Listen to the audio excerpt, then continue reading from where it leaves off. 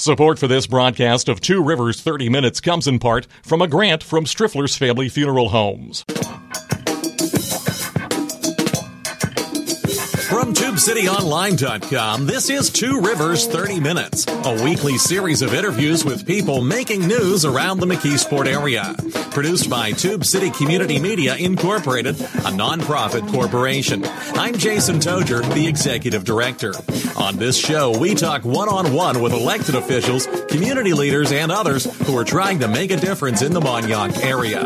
And we also take your questions and comments on Facebook and Twitter at Tube City Online. Well, there are some things that happen in the year 2020, which is a leap year. We have an Olympics, we have a presidential election, and in the United States, we have a census. Every 10 years, it is mandated by the U.S. Constitution that everyone is counted in the U.S. Census. But what happens if you're not counted? What happens to funding for your community, for public transportation, for schools, for determining where roads and highways and streets go? And why are areas, let's say Clairton, Duquesne, McKeesport, some of the areas in the Mon Valley, why are they prone to not being counted in the U.S. Census? Well, it's what we're going to talk about this morning. Our guest is Mary Fan Gruber. She's CEO of the Jefferson Regional Foundation. Good morning, Mary Fan. Good morning, Jason. And I should point out that we thought we were taping and we weren't. So Mary Fan Gruber has graciously agreed to stick around and retape a little bit of this for us. First things first. Let's talk about what the Jefferson Regional Foundation is. Maybe people haven't heard of it. I think it's a relatively new organization. Some people may realize that it's kind of an outgrowth of Jefferson Hospital in a way. Correct. So in 2013, Jefferson Hospital had the opportunity to become part of the Allegheny Health Network, a big move. It was really the first outside suburban hospital to become part of that network, and as such had an opportunity to really put some money back into the community. So part of the affiliation agreement was for a fund, a dedicated fund for community grant making to be part of that agreement. So the Jefferson Regional Foundation was born out of that. And since then, we've provided about $12 million in grants in this area, which is the Legacy Jefferson area, and have engaged also in some other kinds of community initiatives. But it's not just people think about Jefferson Hospital and it's what's in the backyard there: Jefferson Hills, Pleasant Hills, West Mifflin, Elizabeth, Clairton.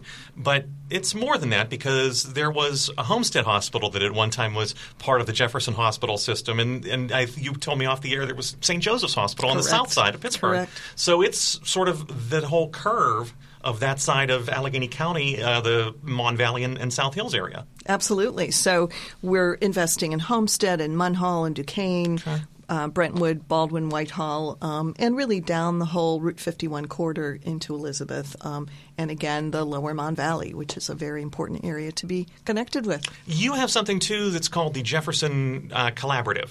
Correct? Jefferson Community Collaborative? Correct. And what is that?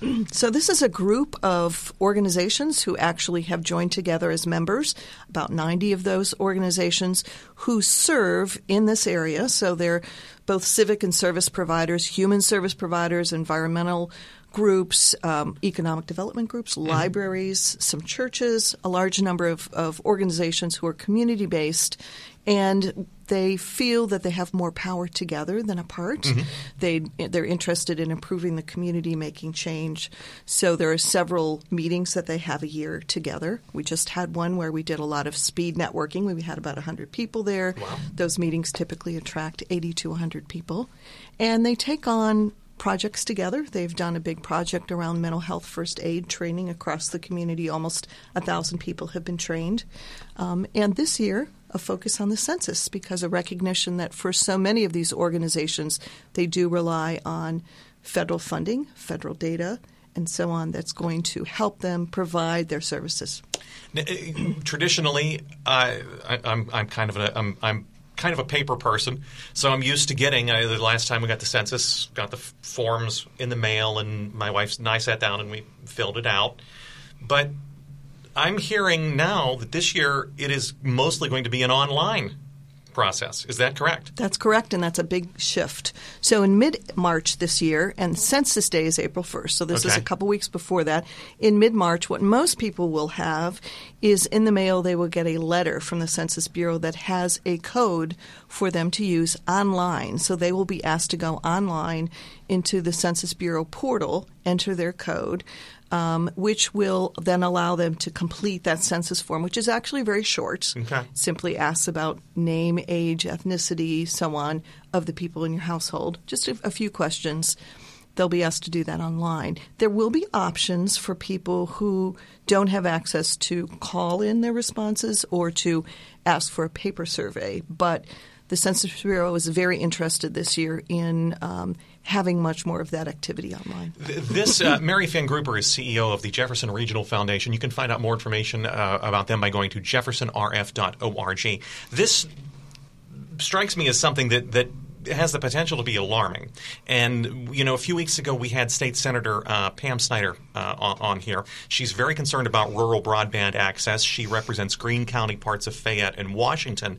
And she says, in parts of her district, there is no good internet access. They may have dial-up access or not even that in parts of her district still. The other thing that strikes me is that in our Mon Valley area, we know that we have an aging in-place population. I believe the McKeesport White Oak district is supposedly one of the oldest congressional districts outside of Miami-Dade, Florida. So we have a combination of people who can't get good internet access and a combination of older folks who, I don't want to stereotype, but a lot of them are uncomfortable or don't like to go online. And now they're being asked that if you want to be counted in the census, you have to be online. That could be alarming. And Jason, I think those are really important barriers to identify. Another one is simply trust. Mm-hmm. So people are being asked to trust the government and engage in this process. And I think for many people, they're not aware of how important that census data is. Some of us, particularly those who work in nonprofit or government sectors, know that we are pulling census data constantly all the time to make decisions about services.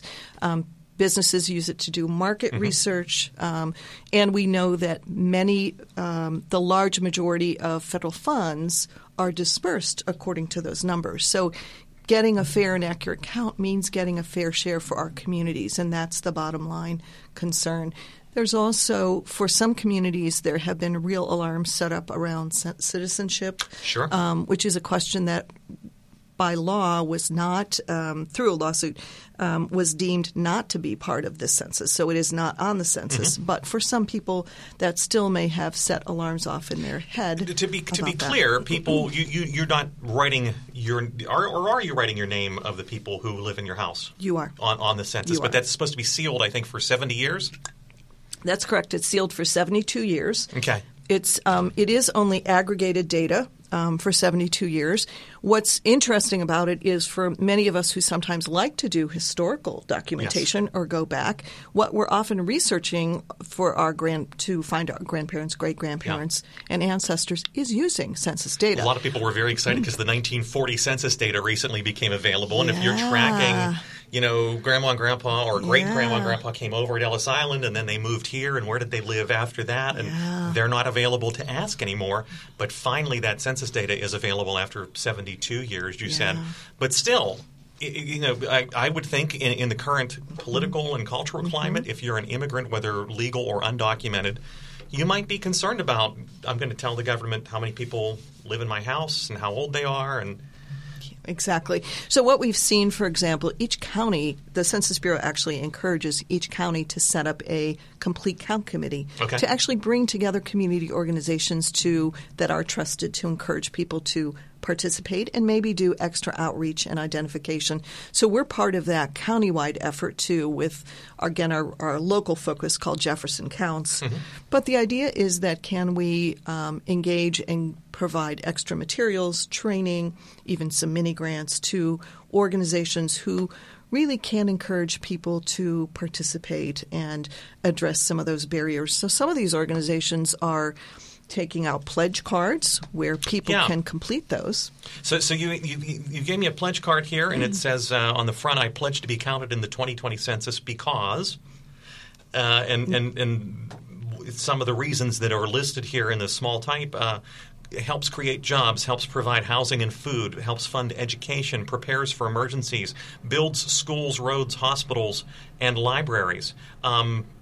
Those are all, almost no one would object to those things, I would hope, right? Right, exactly. And then what's on the back here? So we have some of those barriers that are things that we want to identify. And one of the things that's important to understand is the amount of funding is pretty incredible. So we've been able to look with some other folks at the state level about the actual amount. And so what we know is that if we miss a family of 5 in our area, so let's say grandma lives with us, someone else, we have a couple kids, that actually is a loss of $100,000 over the next a 10-year decade. period. So that's a pretty big loss for one household. So that has, again, raised the interest of a lot of municipal leaders and so on because they can see how important those dollars are coming into their local community. It's not a matter of those dollars not coming in. It's where do they come in. And where are they allocated so to? So it's a fair and accurate count is what we're all seeking. You can learn more about that, jeffersonrf.org/2020 census. We have to take a quick 30-second break. When we come back, let's talk a little bit more about the mechanism of how the Jefferson Counts Initiative is reaching out to churches and I believe you call them trusted organizations to encourage people to become census champions, I think is the term. And let's also talk a little bit later on about some of the other programs, including the Around the Table initiative, which will be coming up later on this year, okay? Thank you. Mary Van Gruber is CEO of the Jefferson Regional Foundation, and we're talking about the census and about the Jefferson Regional Foundation. You're listening to Two Rivers 30 Minutes, broadcasting from the Tube City Center for Business and Innovation in downtown McKeesport. We'll be right back. Support for this broadcast comes from Striffler's Family Funeral Homes. Since 1866, Striffler's has provided compassionate professional memorial services for families in White Oak, McKeesport, Dravosburg, Portview, and the surrounding areas. Striffler's offers comprehensive pre-planning services and aftercare. And through its affiliated company Design Monuments, Striffler's also provides permanent markers and memorials crafted in stone, bronze, and other high-quality materials. Learn more at strifflers.com or call 412-678-6191. Mary, from growing up in McKeesport, the last 3 mayors of McKeesport, I think, have complained that they felt that the city was undercounted. We know that most of the communities in the Mon Valley have lost population over the last 20 or 30 years. So that's a real concern. As we said before the break, if you're allocating money to where to build a school, or if you're the school district and you're trying to plan for how many children are we likely to have over the next 10-year period? Where do we need to? Do we need a new elementary school? Do we need a new middle school? Or do we need to close a building and consolidate a building? These are all decisions that are made on census data. Why are we kind of touched on this with the internet discussion, certainly, but why are poorer communities or why are communities that have a lot of immigrants in them, why are they prone to being undercounted? So we think some of it has to do with again, a lack of trust sometimes in government. It may have a lack of language access. It may be that people don't, again, have internet access that's easily accessible. So there are a lot of things that we hope will be helpful this time in working with organizations in our area. Libraries, for example, have been very important. They have, through the Allegheny County Library Association, individual libraries in this area have really stepped up their offering. They've trained their librarians in understanding more about the census, in providing that information, in distributing the pledge cards to encourage people to participate, and actually providing some on-site assistance. So organizations that have that training actually can perhaps give people access. Most libraries in this area have computers that people could come in and complete those online. It does strike me, if I can interrupt you for a second, Sure. it does strike me that that's an extra step in the process. Yes. Yeah, we were talking off the air about, when you got the paper census form, it's another distraction during the day. Oh, you have to do your taxes, you have to pay the bills, you have to get the kids fed, you have to wash laundry, whatever. Oh, and now I've got to fill out this dumb form, too, that, Yes. I didn't have to fill this out the last 9 years. Now I have to fill out this dumb form. now not only do you have to fill out a dumb form, but you have to have the extra step of taking the code that you're mailed in the mail and typing it in on the computer. Or coming to the library or to a church or something. What's the message for people? I mean, again, to me, it's obvious. You have to be counted. We need to count you. Yes, every voice matters. Every person counts. And so that's what we're really trying to help people see is that even the impacts, as we've talked about dollars coming into the community, we're talking about data that influences where roads will be built, schools, and so on. It's also about influencing political districts. So Pennsylvania, for example, is viewed nationally as a state that is very much at risk of losing more congressional representation. And we can anticipate that less representation means less voices, less power. So we don't want that to happen for Pennsylvania. We want Pennsylvania to be well represented. So that's another reason that every voice counts, that every person matters in a count like this. And do you have any information? I know you are with the Jefferson Regional Foundation. You're not with the Census Bureau, and this is a question better asked of them. But do we have any idea of what percentage of people they think are missed every year? Allegheny County, or every 10 years, fortunately, has had a pretty high count, but there are still thousands of people who are not counted. And we're also talking about the Census Bureau has been hiring a lot of people in our area. In Allegheny County, they've done a great job of doing a lot of outreach and are much closer to their goal of hiring folks who will be the people that will eventually, for people who don't respond, may receive a knock at their door and may receive somebody who's going to say, we really, really want you to be counted. Here's a paper survey, or they will actually come with a tablet to people's door to fill it out. Now, I think most people, and municipal leaders have reminded us of this, most people don't really want someone knocking at their door.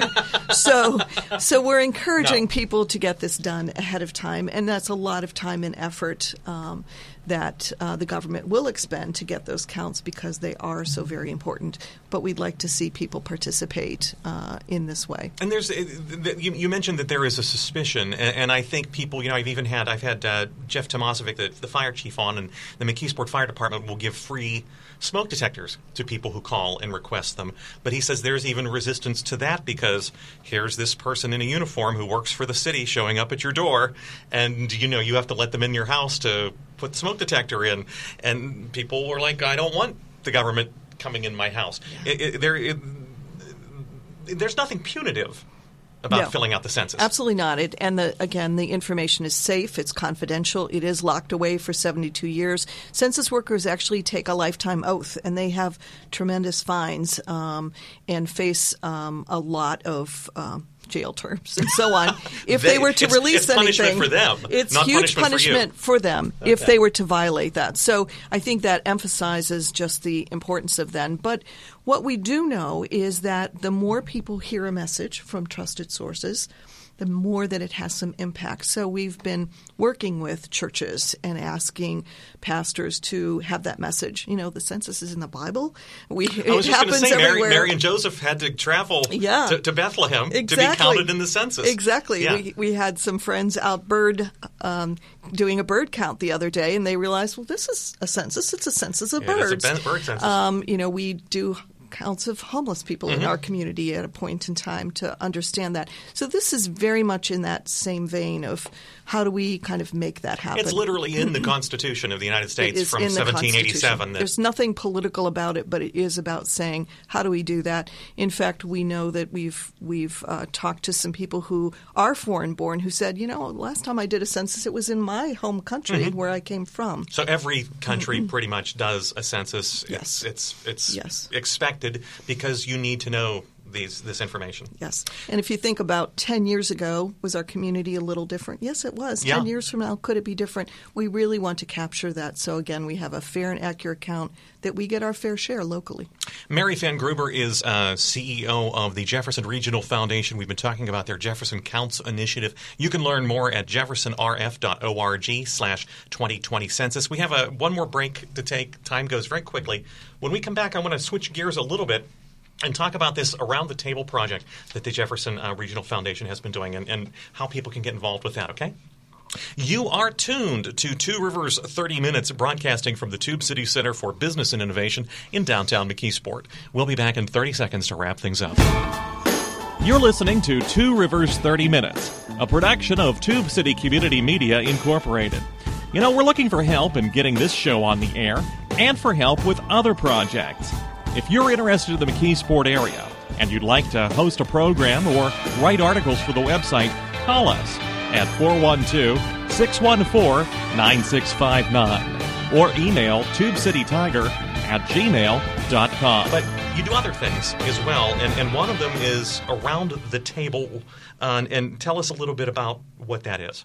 So this is a great concept, and it's a pretty simple idea, but we all like to talk with other people over a meal. Mm-hmm. And when you think about sitting around a table together with people and having a conversation, those are some of the most compelling kinds of conversations that you probably think about in your life. You mentioned the census being in the Bible. How many of the things that happen in the Bible in both the Old Testament and the New Testament revolve around food, revolve around a community meal? So, okay, go ahead. Exactly. Sorry. So this concept is inviting organizations and people to become hosts, to invite 10 or 12 people to a table, offer them a meal. It can be breakfast, lunch, or dinner, and those can happen at their organization site, at a school, at a work site, at someone's home, a variety of settings at a church, and people will then have a conversation that we're going to give them some general questions about.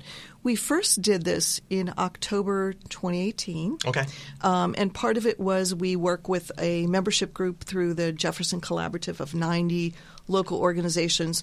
All of us wanted to reach more deeply into the community and understand what were some of the issues, ideas that people had about their community that we might not be capturing, we might not be listening to carefully. So we used Around the Table South as a way to have, over a period of 1 week, a lot of different hosts engage people. And what we found is we actually had 100 different tables over the community that week, which engaged 1,026 people. Oh, wow. So we had all of that conversation, all of that input, which was really very positive, and answered questions such as, what can we do together ourselves sitting at this table? What are things we can do together to improve the health of our community, to think about ideas that we might have together? You had, I'm looking at the list of some of the organizations. There's businesses, there's social services organizations, there's volunteer organizations, there are public health, obviously, organizations, but swath of opinion here. We did, and we found that all kinds of organizations use this as a way to learn something more about their own communities, their own issues. Some of them had very general conversations. Sometimes organizations, for example, we had some of the local libraries focus it as part of their planning for how they might better serve their organization. We had some long-term care organizations talk about how they might better serve older adults around medication issues or falls prevention, and they brought together people who really had some concerns about that. So you can use this tool, this conversation tool, in a wide variety of ways to capture some important information about our community. How do you kind of mix them up? I mean, because you don't want all the registered nurses talking over here and all the business owners talking over there. So do you randomize them? Or? So the beauty of this is that we recruit hosts. Okay. And again, we're hoping to recruit about 100 hosts again this time. And the hosts do the inviting. So we encourage them to invite both people they know and perhaps people they don't know as well. So one of the great things a host can do is, do you know 5 people that you might want to have an interesting conversation with about the community, and maybe one is the police chief, and maybe somebody else is your neighbor, and somebody else is a colleague. And then you ask them to each bring a friend or someone they know, and pretty soon you've got a really interesting conversation among people, some of whom know each other and some of whom don't. When will this be happening this year? This year it happens from March 18th to March 24th. So we're coming up on it pretty quick. It's coming up quick. And the exciting part of this is that after we did this originally in October 2018, another group, Leadership Pittsburgh, which is a very dynamic group with a lot of alumni, used the same model to also pilot this in the city. And so this time we're doing it together. So on March 18th, Big Table Pittsburgh will be launching. They do it as a one-day model. We do it for a week. We're going to launch with them on March 18th, and then we're going to continue to do it through March 24th. So people can choose to host a table, breakfast, lunch, or dinner anytime during that period of time. Do you have your hosts already picked up, or are you still looking for host organizations? We are looking for more hosts. I think we have about 70 or 80 hosts. We are always looking for more. We have a launch event. We do a little bit of training. We prepare you. We provide a whole bag of goodies that you can use with your table. Is there a cost to them? No. Okay. There is a cost. The cost is actually that the host provides the meal. Okay. And for most people, that has not been a barrier. Mm-hmm. So many organizations say, well, I already do something or serve lunch or bring people together over breakfast occasionally. So it's been an effective way to do that. And if anybody has a challenge with that, we always work with them. And do they meet at their office or their site, or they can meet at Eaton Park or King's or something? Any place they choose, absolutely. Okay. We've had groups meet at Panera's. We've had groups meet at churches, just a wide variety of libraries, whatever site they might choose. So March 18th, the week of March 18th, it's coming up. So as people are hearing this, it's less than a month away. If they were interested in participating, either attending one of these in the area or hosting one of these, how do they contact you? So they can go online to aroundthetablesouth.org. Okay. They can also go to jeffersonrf.org, and they will find a link to that information. And they can always call us, 412-276-6770, and they can reach us also by phone and just ask about being a host. It's a very easy process to sign up, to be engaged. We will encourage you. We'll give you all the materials and support that you need. And the guidance. And what we find is that as we produced a report from the last time is that people were inspired by this. They felt more informed. They learned things from their neighbors, from other people at the table they didn't know. They gained some new perspectives. And people were inspired. They said, wow, sometimes I think I might be the only one feeling this way or the only one who's thinking about my community. And when you start to have that conversation, and sometimes they were very deep conversations with other people, surprising what you can do in an hour and a half, people walked away feeling empowered to do things. We actually have about a dozen mini grants that we funded for projects, small projects. Some of which that came out of these conversations? That came directly out of the conversations. Exactly. And do you give them topics to discuss, a list of topic areas or suggestions? This year we are. Last time it was a very open conversation. Mm-hmm. We had 8 themes that emerged from the first process. So we're going to start with those, and hosts can pick from any one of those that they might choose to focus on. Okay. And then do they report back to you? They do. So we have a very simple survey process. Hosts do that online. Guests can do that right at the table, and but it's a great way for us to get some feedback from the community. And that's any of those communities from Clairton down to Finleyville, or from Homestead, Munhall, West Homestead, and the south side of Pittsburgh, down to Finleyville. Absolutely. And over to Brentwood, Baldwin, that's sort of Route 51, Mon Valley corridor. Exactly. Okay. Yeah. And since we're participating with Big Table Pittsburgh, it's a great way to say we're doing this across the entire county. So that's aroundthetablesouth.org, or you can call 412-267-6770. Let's circle back in the last 60 seconds or so about the census counts. If somebody wants to become a census champion and they're interested in, hey, I want to take this back to my club or organization or my business and make sure that everyone, hey, make sure you're doing your census form come March. How do they reach out to you? Same thing? Same thing. They can call us. They can go online, jeffersonrf.org. We have census information you can download. There's slides that they can use. Can they get posters. these cool postcard Absolutely. pledge cards? We have pledge cards. We've distributed several thousand of those. We are looking for people to spread the word. Okay. Mary Fan Gruber is CEO of the Jefferson Regional Foundation. They are trying to make sure that every part of the Mon Valley and South Hills are counted in the 2020 census. Thank you so much for taking some time to come in and talk with us. Thank you, Jason. I really enjoyed it. You've been listening to Two Rivers 30 Minutes. Copyright Tube City Community Media, Incorporated. Opinions expressed on this program are not those of Tube City Community Media, Incorporated. Listener support makes this program possible. If you'd like to make a tax-deductible contribution, please visit our website at tubecityonline.com and click on the donate link. You can also get a free subscription to this program and other podcasts at our website using Apple's iTunes or Stitcher.com. If you've got a question or comment, we hope you'll write to us. Our address is Tube City Community Media Incorporated, P.O. Box 94, McKeesport, PA 15134. You can email us at tubecitytiger@gmail.com or call us at area code 412-614-9659. And you can find us on Facebook and Twitter at Tube City Online.